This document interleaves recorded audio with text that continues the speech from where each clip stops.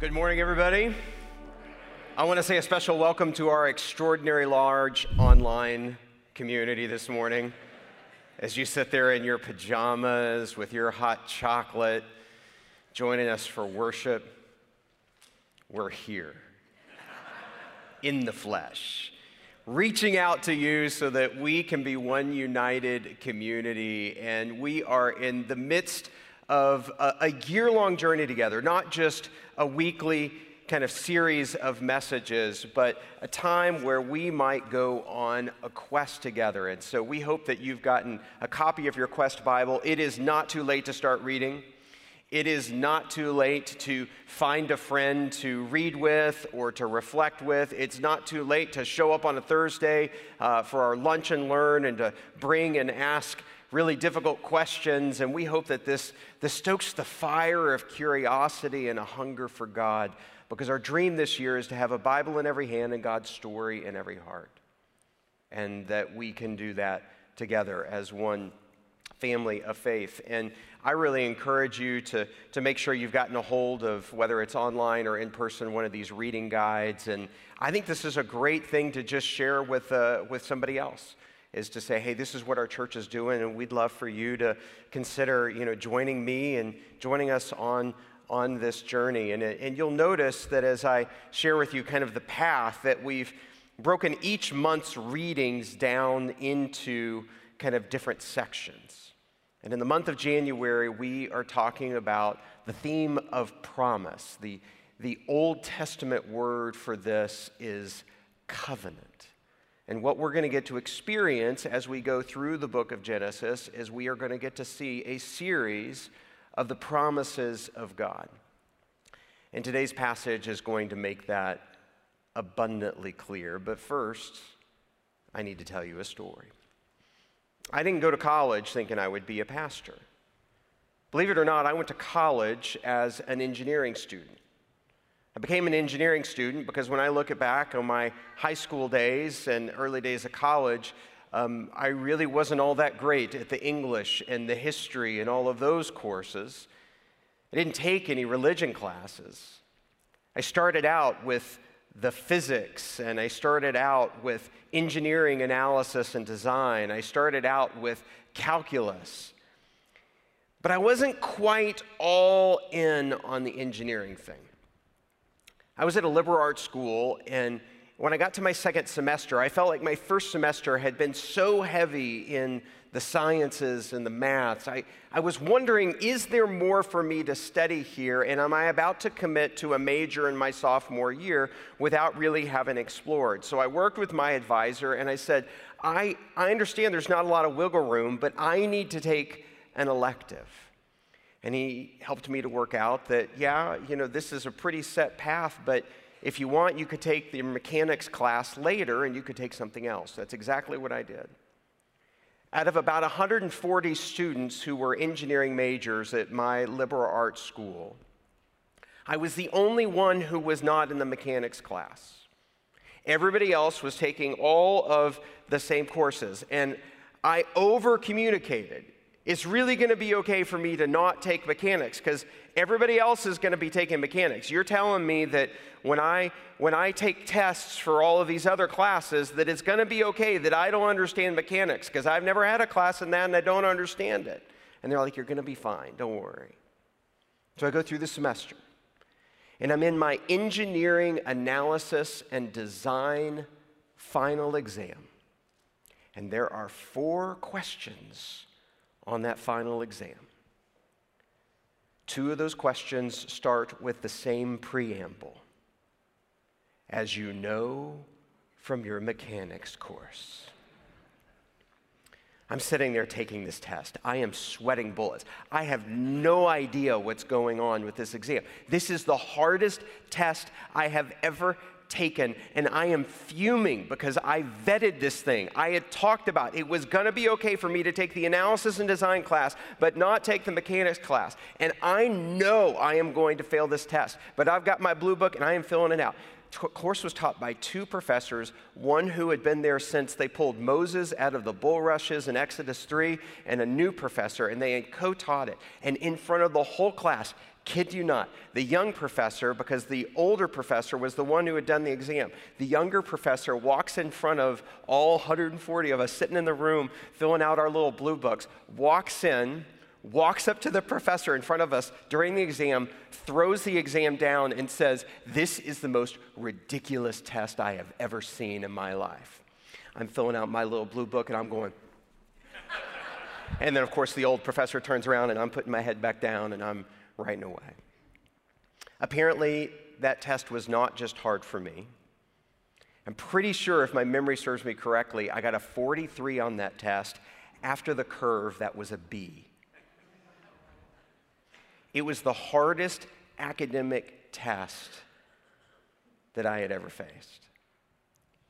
But as you might imagine, it's not the hardest test that I've ever faced in my life. That there have been other trials. There have been other challenges. There have been other temptations. There have been other quandaries that have been even harder. And sometimes I've passed. And sometimes I've failed. And what you're about to see in Scripture is Abraham facing his hardest test. Genesis chapter 22. Sometime later, God tested Abraham. He said to him, "Abraham, here I am," he replied. And then God said, "Take your son, your only son, whom you love, Isaac, and go to the region of Moriah. Sacrifice him there as a burnt offering on a mountain I will show you." I don't know if you remember the backstory, but God promises Abraham that his descendants will be as numerous as the stars in the sky. This is funny to Abraham and Sarah because they are advanced in age. It seems like their time has passed. There are times when Abraham believes this promise. There are times when he doesn't. Like the time when his wife, growing impatient, says, "You should probably take Hagar as your wife and start a family that way." And so there have been times throughout Abraham's life that even though God has said this, he disbelieved it and he believed it, depended on the day. And then after a long period of time, God makes good on that promise, and in her advanced age, Sarah becomes pregnant, and through a miraculous birth, they have Isaac. God says that through him, your seed shall be all over the earth. And now God says, I want you to take your son, your only son, whom you love, and you're going to sacrifice him. The first question on the test for Abraham is this one: what do you love the most? I mean, there's no question that Abraham loves Isaac. There's no question that he's the apple of his eye and that all of his hopes and his dreams are concentrated on him. And what Abraham is about to discover is whether or not he loves what God has given him more than he loves God himself. And so he faces this test. I have a friend who's a pastor who said that he watched over the decades families ruin themselves because they worship their children and live through their children instead of offering their children to God. And I'm here to tell you that in Genesis chapter 2, you are posed with a choice. You're supposed to love your children, but you never love them more than you love God. If you make your child the center of your family will crater around the hopes and the dreams and the expectations of that act of worship.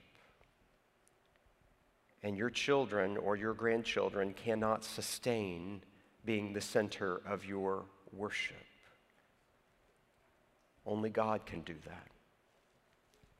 St. Augustine referred to sin as a disordered heart and referred to a well-lived life as a well-ordered heart.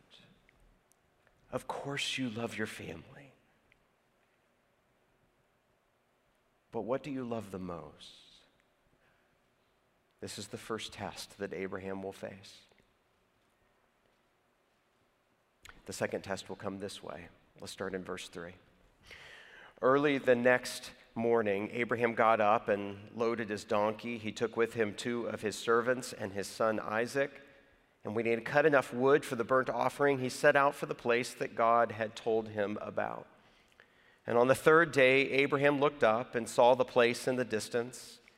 And he said to his servants, "Stay here with the donkey while I and the boy go over there. We will worship, and then we will come back to you." You know, the strangest part of this story to me is that God tells Abraham to do this, and Abraham doesn't protest. Did you notice that? He starts to go through the process. If God had told me to do this, I would have begun to complain, plead, whine, to do anything to get out of it. And yet Abraham doesn't. I don't believe the fundamental difference is that I'm a better person than Abraham. I think the fundamental difference is what you need to know is that at the time of the writing of this passage, sacrificing your firstborn child was not out of the ordinary. In other words, what God asked Abraham to do in the context of that day and age was not something that was unheard of in that culture. And so this story grates on our nerves the minutes that we hear it. We think this test is unfair. We think this test is ridiculous, and rightly so, but that's only because we're on the other side of this test. Because the second exam question that Abraham has to face is this: do you worship God only on your terms? Do you worship God only if you get to determine the plan by which you worship? I have numerous conversations in my office with people, and one of the phrases that repeats over and over again is this phrase: I can't believe in a God who blank. And that's their line for them. In other words, they worship the God that they want and not the God who is. And one of the things that Abraham shows us in this passage, as shocking as it is that God is God and that we are not. And so if the first question is about what the priorities of our love are, the second question is about the priorities of our worship, our values. And does God determine those, or do we do that? And then there's a third question, and it comes starting in verse 6. Abraham took the wood for the burnt offering and placed it on his son Isaac. He himself carried the fire and the knife. And as the 2 of them went on together, Isaac spoke up and said to his father Abraham, "Father?" "Yes, my son," Abraham replied. "The fire and the wood are here," Isaac said, "but where is the lamb for the burnt offering?" And Abraham answered, "God himself will provide the lamb for the burnt offering, my son." And the 2 of them went on together. How heartbreaking is this part of the story where little young Isaac is confused because he's been a part of worship before, a part of the animal sacrifice before, and he sees the wood, and he sees all the other things that they need, and the knife, and he's even carrying all of that, and he asks his dad, where is the lamb? Isaac is confused. Abraham is confused. I read this story. I'm confused as your pastor. And yet the third question is this: do you still follow when you don't understand? Do you still obey when you don't understand?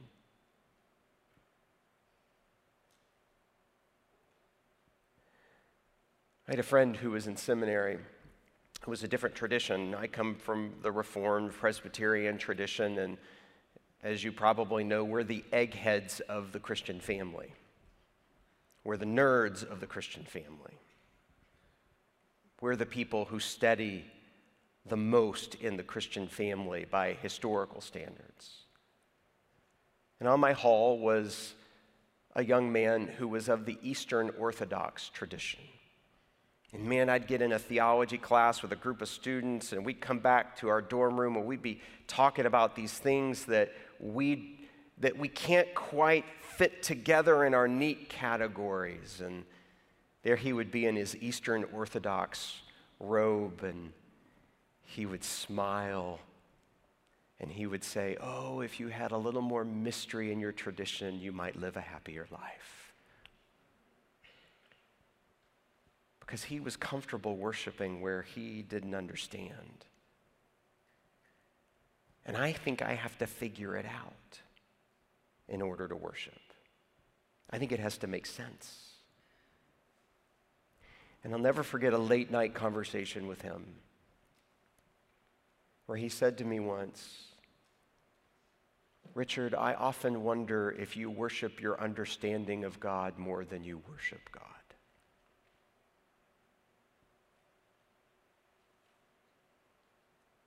And I don't think that that's just been true for me. Do you worship your understanding of God? Your frame of reference? Or do you worship God? And then the test continues in verse 9. When they reached the place that God had told him about, Abraham built an altar there and arranged the wood on it, and he bound his son Isaac and laid him on the altar on top of the wood. And then he reached out his hand and he took the knife to slay his son. But the angel of the Lord called out to him from heaven, "Abraham, Abraham." "Here I am," he replied. "Do not lay a hand on the boy," he said. "Do not do anything to him. For now I know that you fear God because you have not withheld from me your son, your only son." As we go through the Bible together, anytime you get to a moment where God repeats a name, Abraham, Abraham, Moses, Moses, Samuel, Samuel, Martha, Martha, my God, why have you forsaken me? Anytime you get to the repeating of the name, you ought to circle that story and say, there is something here that I'm supposed to sit up and pay attention to. God calls Abraham by name. He presents himself and says, "Here I am." God gives the prohibition that he is not supposed to harm his son. Exam question number 4. Do you trust God to provide for you? Or will you take matters into your own hands? Do you trust God to provide for you? This is what the crux of faith is.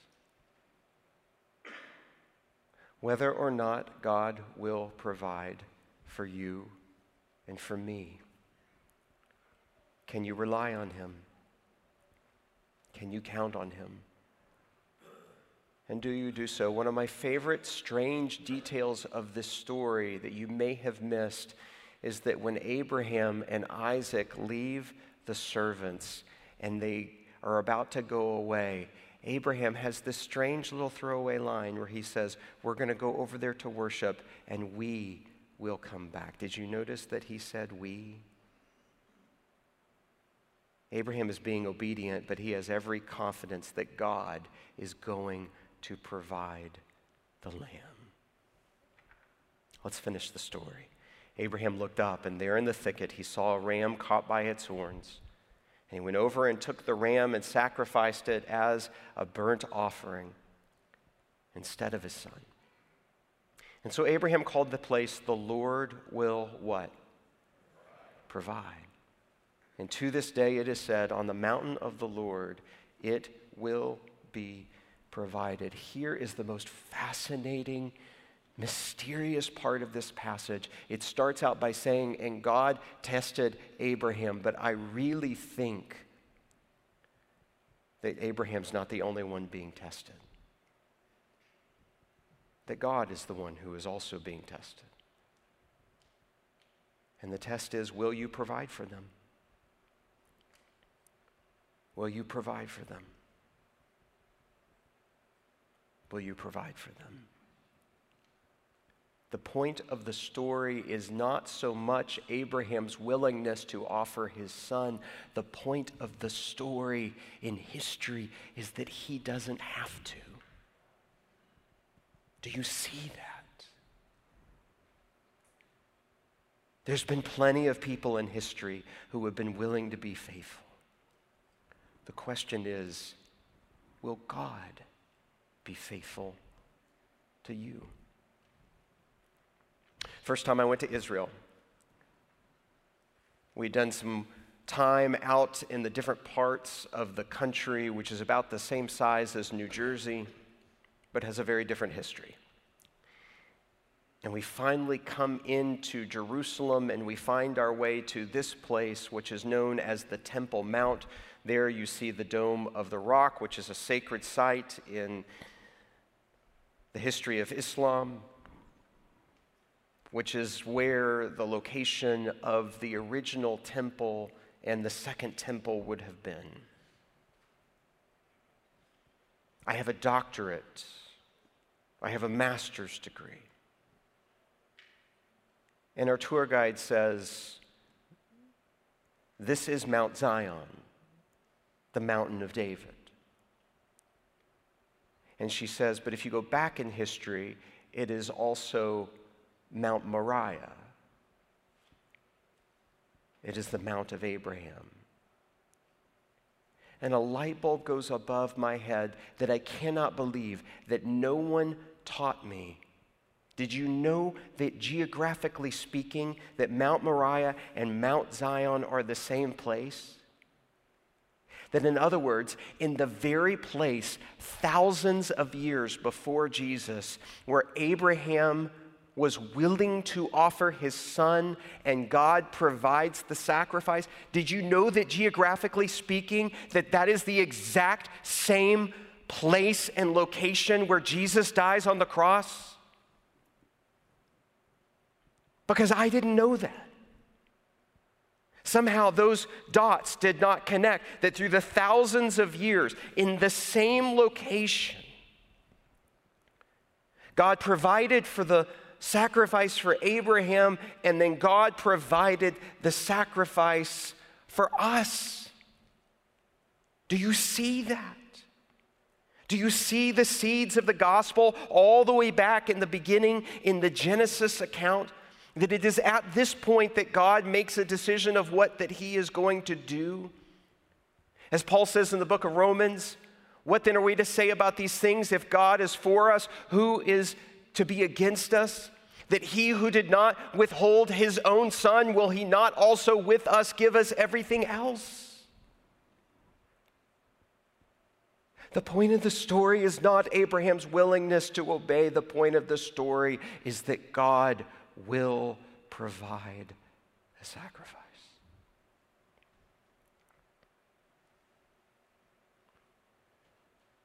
This is Pete and Mara and their family. They're from Illinois. And one spring break, they were so excited to break out of the wintry mess of the Midwest and found their way down to the Panhandle near Destin, Florida. I mean, they barely got their tires pulled up to the curb of parking near their place when the kids from their family and the other families that were a part of their spring break vacation poured out of the car, and the kids in the warmth couldn't wait to just go tumble into the water, which they did. But it was a double red flag day,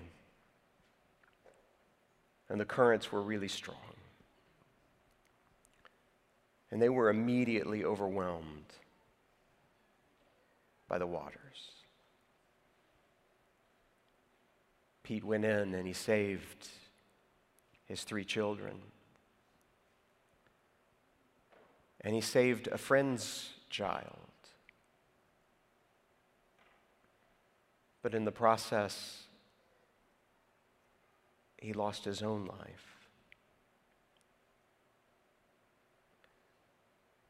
The story happened last year. And whenever I read of accounts of people who are willing to lay down their own life, I don't know about you, but they move me deep inside.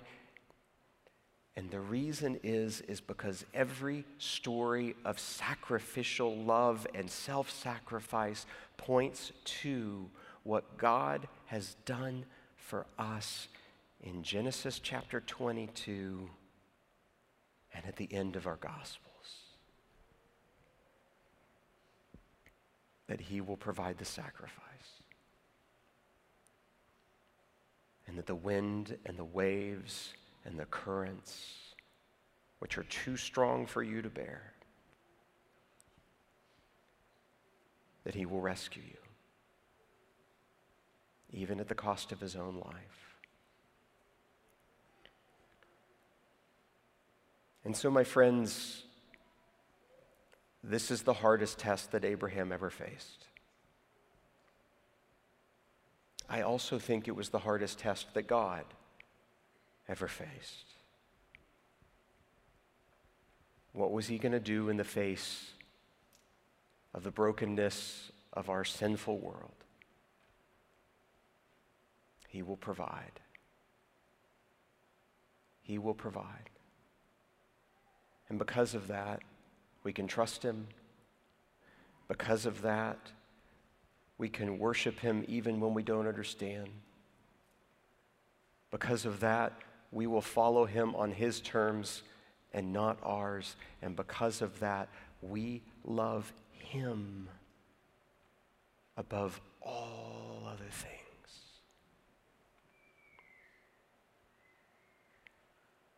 That's what it's like to have a well-ordered heart. And so let us pray.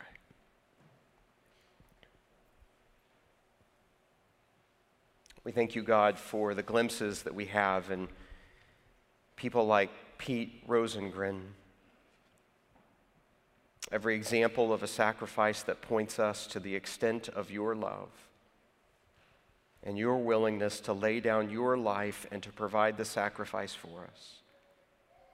Thank you, God, that we don't have to provide the sacrifice, but that you are willing to do so. And that you will be, in the midst of our lives, our Savior. Lord, in the tests of this life, help us to be faithful. Tests of love and of worship and discipleship and of trust. Help us to enter into the mystery of even difficult and hard and scary stories like this, so that we may know of the extent of the liberty and the grace that you have given to us. And because of what you have done for us, we find freedom on the other side. And now we have the courage to lift up every voice and unite our lives in singing together.